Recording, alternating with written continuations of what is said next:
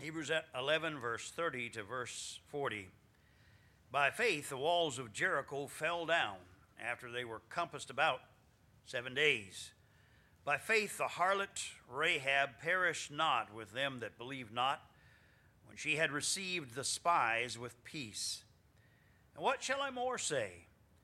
The time would fail me to tell of Gideon and Barak and of Samson and of Jephthah and of David and also Samuel and of the prophets, who through faith subdued kingdoms, wrought righteousness, obtained promises, stopped the mouths of lions, quenched the violence of fire, escaped the edge of the sword, out of weakness were made strong, waxed valiant in fight, turned to flight the armies of the aliens.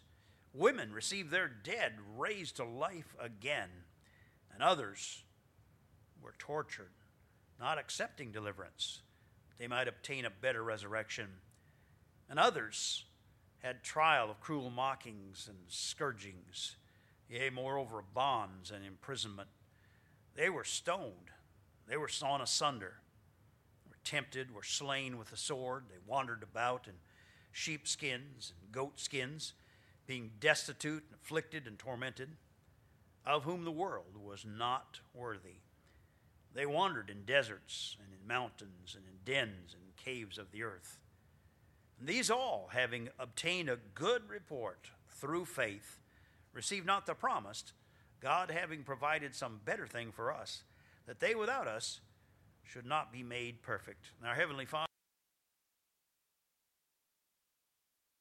chapter on faith, I entitled the message, What Shall We More Say? What shall we more say? That was the question that Paul asked as he thought about all the examples of faith that we have in the Old Testament. And we see it demonstrated in a number of ways here. We've looked at the faith of several great soldiers of the cross in the past. We finished last week with Moses, and how that by faith his parents saw that he was a proper child, and how by faith God used him to bring the people out of Egypt and across the Red Sea and all of that. And now we've reached down to that place where we've crossed over the Jordan River and we're in the Promised Land, and we're looking by faith to see what God will do in the conquering of the Promised Land. And here we read in the 30th verse of how the walls of Jericho fell down after they were compassed about 7 days. So not talking in this passage about any one particular individual's faith. It's talking about a corporate faith, the faith of a body of people, the people of Israel. And they're referred to in Acts chapter 7, I believe it is. Luke in the book of Acts chapter 7 refers to them as the church in the wilderness there. That body of saints that were following after the man of God, Moses, and baptized unto him, as the scripture says, through the Red Sea, and into that place where now they've come by faith to the first obstacle in their way, the walled city of Jericho.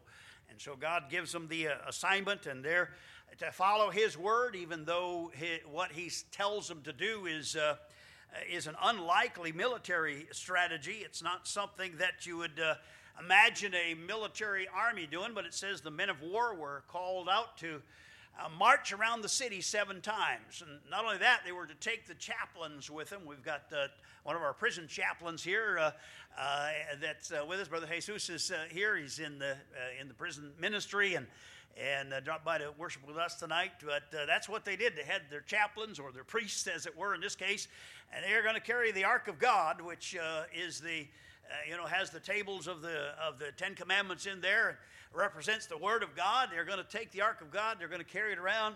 There are going to be some trumpeters, as we have in our orchestra. They're there too, and they're blowing horns, and they're walking in circles around the city. Not a strategy that you'll find in the military manuals on how to conquer a city. It's not there. But God told them this is the way we're going to do it. And they stepped out by faith and said, well, God, we're going to trust you for this. We're going to do this. We're going to do what you've said. So here's a body of believers. We can say faith can be exercised corporately as well. We as a church have that same opportunity, don't we, to exercise faith corporately as a body of believers and trust God to use us to do the things that He wants us to do. Out of this body of believers, God has raised up some that have surrendered and gone off to plan and prepare for the ministry, and some that are in the ministry now, and we thank the Lord for those that are going. We ask your continued prayers for those that are preparing or on their way. I think of Brother Kyle Rodecker heading for Poland, and in the process now working in New York City with the Polish population there, and trying to acquire the language and so on like that. And thank God for Brother Kyle. And then we have Brother Keith, was it Durham? Keith Morris. Okay, Keith Morris. Brother Morris there, I don't know how I got Durham out of Morris, but Brother Keith Morris was speaking with me before. They have family here in the Menifee area, came to visit, and he's headed for the mission field as well, but was in a meeting recently with another one of our own, Annalise Patrick. Annalise is preparing with her husband to go to Kenya, I believe it is, or is it Nigeria? That's Nigeria that they're going to. And so in the process of getting ready to begin their deputation work, they'll be with us this fall. And so Brother Morris was with them in a meeting recently and mentioned that. He had met Annalise Patrick, and so another one of our own. We thank God for that. And as a body of believers corporately, we're praying for them. We're supporting them. We're looking forward to being part of those ministries as they go out. And of course, this is an exercise in faith. We are trusting God to do things that we don't see yet coming to pass. But that's what's happening here, this corporate body of believers exercising faith. And then we find another thing that we just read about, faith being exercised, or examples of faith coming from very unlikely quarters. As we read on down here, we read about a resident of that town of Jericho. And it is in verse 31 we are reminded of the harlot Rahab. Now, the quarters of a harlot does not seem a likely place where faith would come from. But I thank God for what God did through the life of this once harlot, now a child of God. By faith, the harlot Rahab perished not with them that believed not when she had received the spies with peace. So here we're given the indication that this harlot Rahab believed on the Lord and trusted in His word. And you can read about her testimony there when you go back to Joshua chapter 2 and Joshua chapter 6, and you can read the testimony of this woman who heard of the work of God among the people of Israel, and she testified that she understood that God was with them. And then when the spies came along, she exercised her opportunity to hear the truth and obviously trusted in the God of the spies from Israel and the God of Abraham and Isaac and Jacob, the God who was represented by the people of Israel. Obviously, she trusted in them, for she stepped out by faith. She hid the spies. She took her life into her hands in doing that, and she trusted that God would deliver her. She had heard the word that her city was going to be taken, that her city was going to be destroyed, that her people were going to be judged, and she escaped that judgment by faith. And so here's the city walls all come tumbling down, as the song says, except for one section. And as you read about it, you see that Rahab's house was built into the wall. The wall of the city was one wall of her house. And up on the second floor there of the wall of the city, there was a window outlooking, and it was her building that was part of that. That's the only section of the wall that did not come down, because God had told the spies to tell her that if she would stay there and bring her family there, her mother and her father and her brothers and her sisters, that they would be safe there. Now, all that was by faith, because these two spies knew the walls were going to come down, and these two spies knew that the city was condemned, that the people were going to be taken, and so all of this was by faith, that they're telling her, this part of the wall will stand, and your house will remain. And if you'll stay in the house, you put the scarlet thread out the window, and our troops will know not to molest you and not to harass you and not to attack you. Our troops will know that you are the one who helped us to escape when we were being pursued by the enemy. And so all of that was an exercise of faith on Rahab's part. So it's an unlikely source of faith, but thank God, anyone who trusts the Word of God and allows the Word of God to do that work in their life can exercise that same faith. So faith was there. She was signifying it by her aid to the Israeli spies. She was signifying it by a brand new concern. I don't see that Rahab as a harlot was very concerned about what her mom and dad thought before this.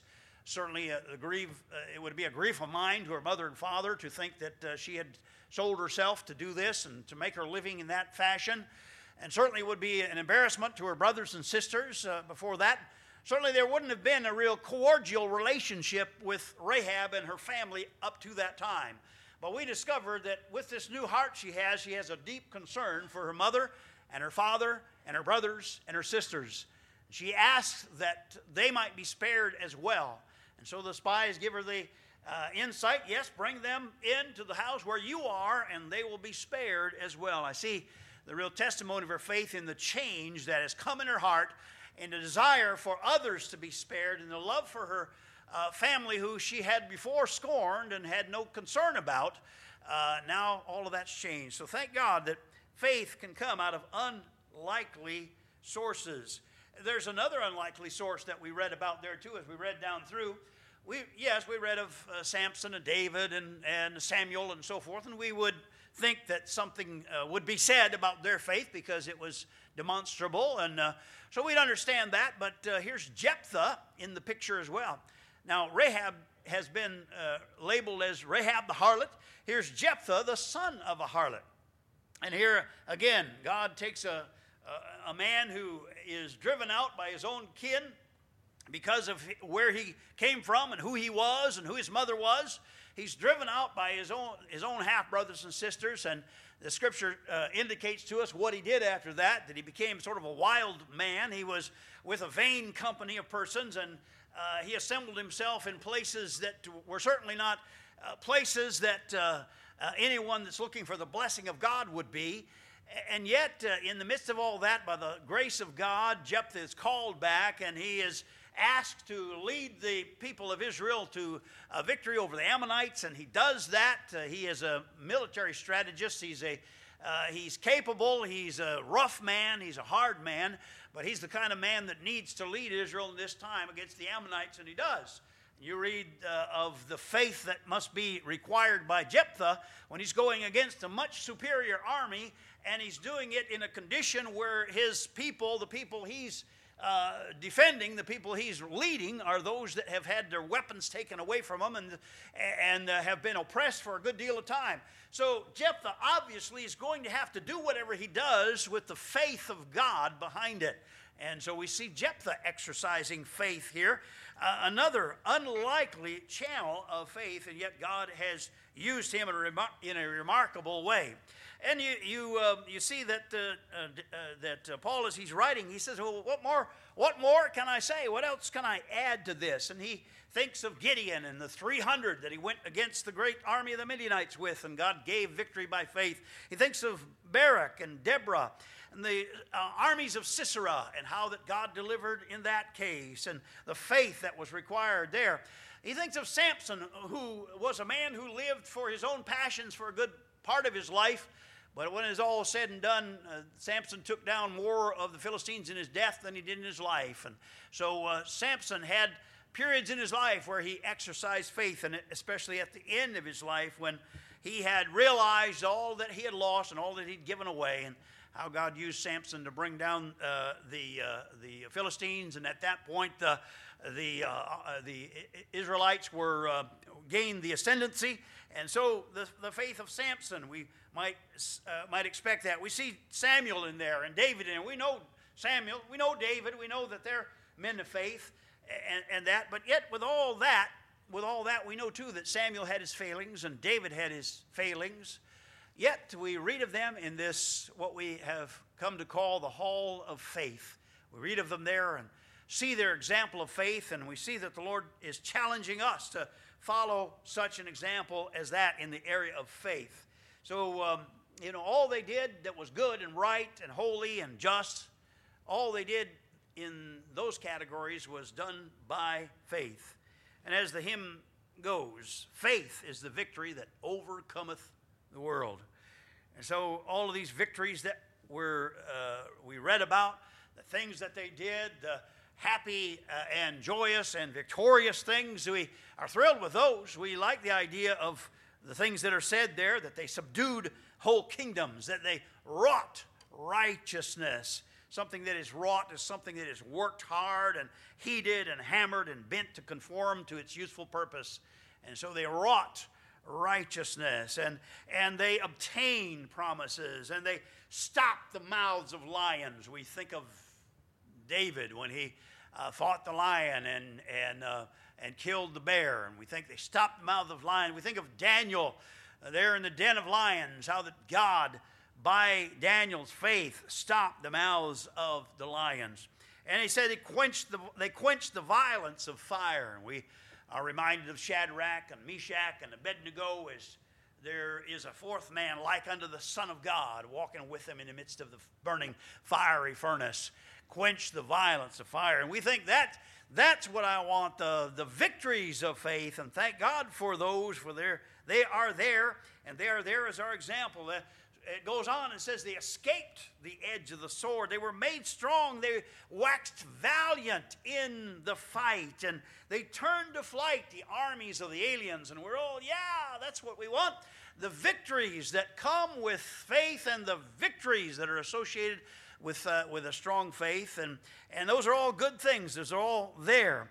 You see that the references are to even those that had their children brought back from the dead to life. And we think of Elisha and the Shunammite woman and her son. How Elisha was used of God and by faith was trusting God to give life back to a lifeless body. And yes, indeed, these victories of faith are there too. But then there's another category that is added.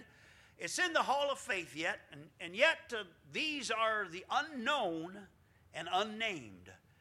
They're here in this hall of faith. They're the persons that whose faith was just as valid as the faith of those mighties that we have read about, whose faith was just as real, whose faith was just as dependent upon God and upon His Word. And yet they're in a different class here.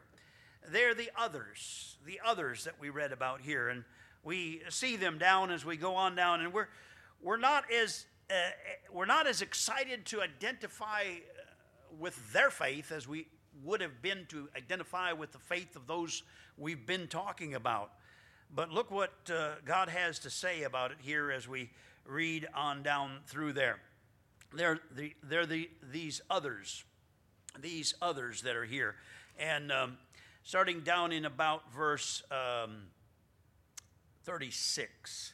And others had a trial of cruel mockings and scourging, moreover bonds and imprisonment. And so all of these things are not the victories of faith, are they? They were stoned and sawn asunder. They were tempted, and they were slain with the swords, and they wandered about in sheepskins and goatskins.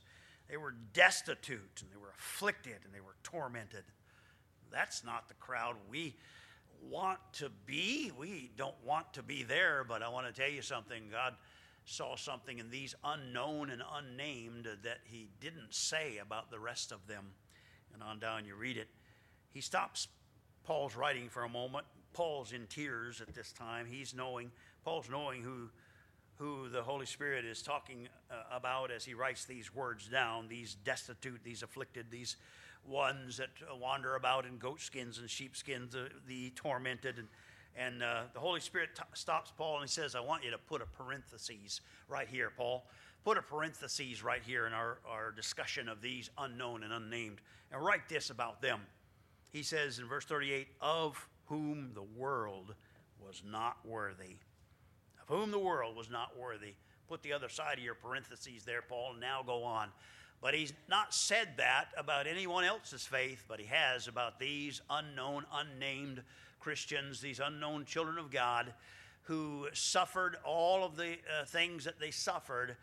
as a result of their faith in God. They trusted God, and they didn't receive the promise. They didn't in their lifetime get the deliverance. They didn't in their time frame receive the help and the victories and the putting to flight of the armies of the aliens. No, they were overrun, they were overwrought, they were killed and slain and slaughtered and tortured and murdered and sawn asunder. And yes, it's not a pretty picture. But God says of that crowd, of whom the world was not worthy, because their faith was tested in the fires. The world's not worthy of such a crowd as that. They are the ones that deserve the real praise and the real applause. It's these in this second category who have earned God's highest praise. Well, it wasn't David, and it wasn't Samuel, and it wasn't Samson, and it wasn't the army of Israel, and it wasn't the great judges of Israel, and it wasn't the prophets, and it wasn't Daniel. It was unnamed and unknown persons who were subjected to these kind of unthinkable tortures, who were subjected that way and yet remained faithful. They did not recant their faith. They did not turn their backs on it. They did not worship at the halls of idolatry. No, they remained faithful and received God's highest praise. If you want to be in the category of one or the other when you stand before God, the greatest rewards and the highest praise is going to this unknown and unnamed crowd. And so it's an example for us. It's a challenge for us. It is a testament to us. The Bible says they obtained a good report. Oh, they got all A's on their report card. Yeah, all A's. David didn't get all A's on his report card. He had some F's. He had some failures.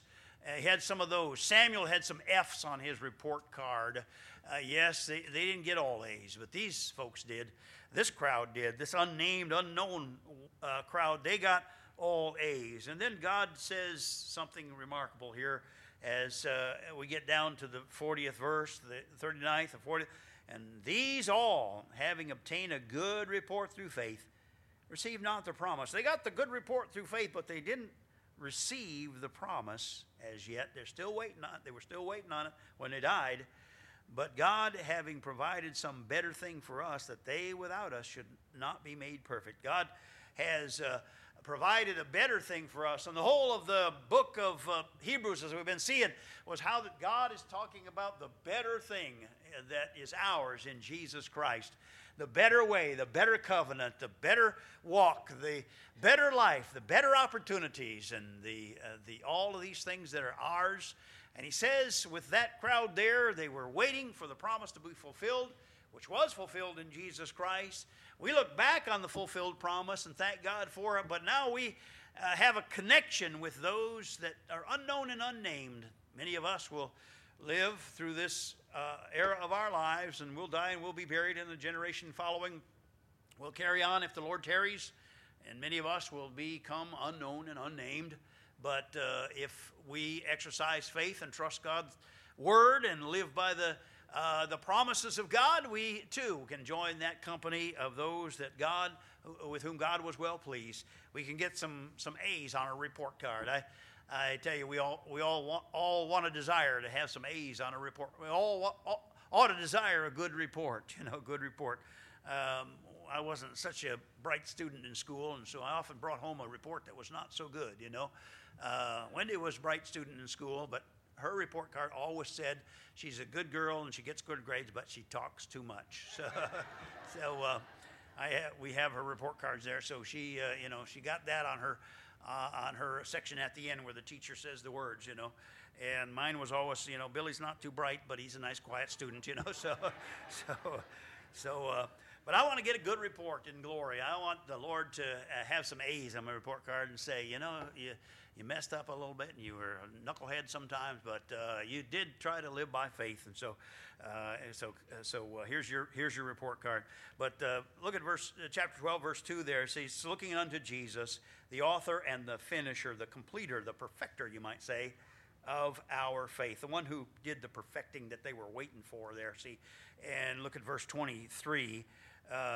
To the general assembly and church of the firstborn, this is chapter 12, Hebrews 12, verse 23.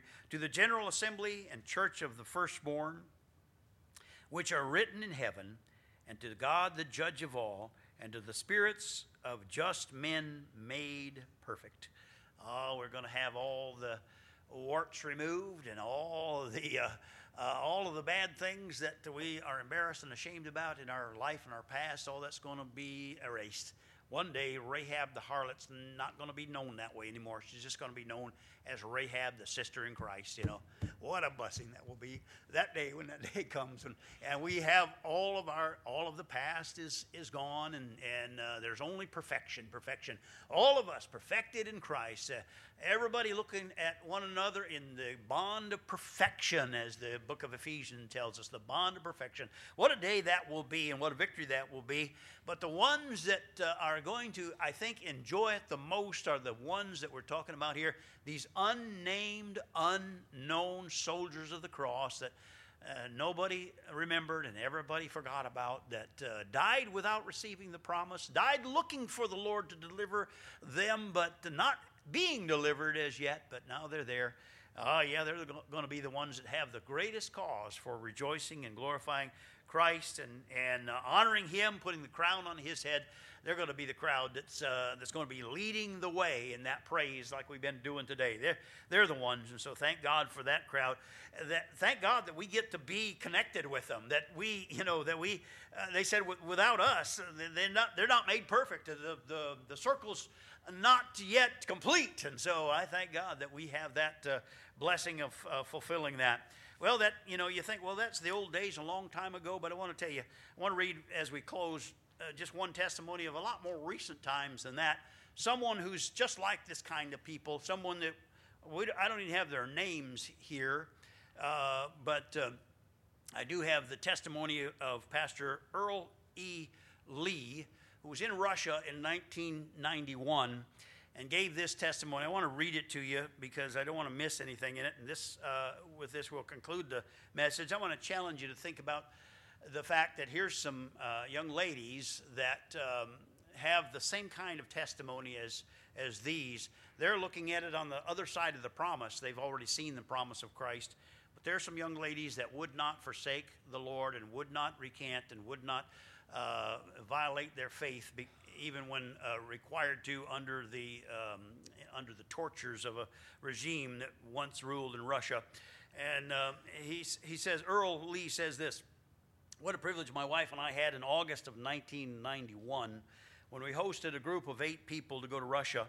In fact, we left Russia the day the Russian coup was on the front page headlines of our newspaper that morning, stating that Gorbachev was out and Yeltsin was in. And we saw the tanks in Red Square in Moscow, and when the tanks left, we traveled by train to Moscow.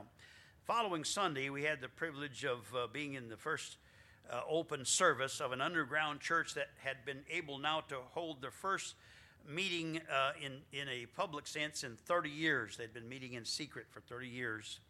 The service was 5.5 hours long, but no one noticed the length because people talking of God's grace to them and their experiences during the times of persecution in the past. A pastor was called up to give his testimony. He started by saying he didn't want to give his testimony for fear that glory would go to himself. But the group of underground pastors that were there with us wanted his testimony to be heard. So he told how he was saved and called to preach. The Russian authorities found out and demanded that he stop preaching and threatened that he'd lose his job because your jobs are assigned to you in Russia. And he refused to quit preaching even though the church could not pay him a salary, and he lost his job. At that time, he and his wife had 3 young children, 3 young girls.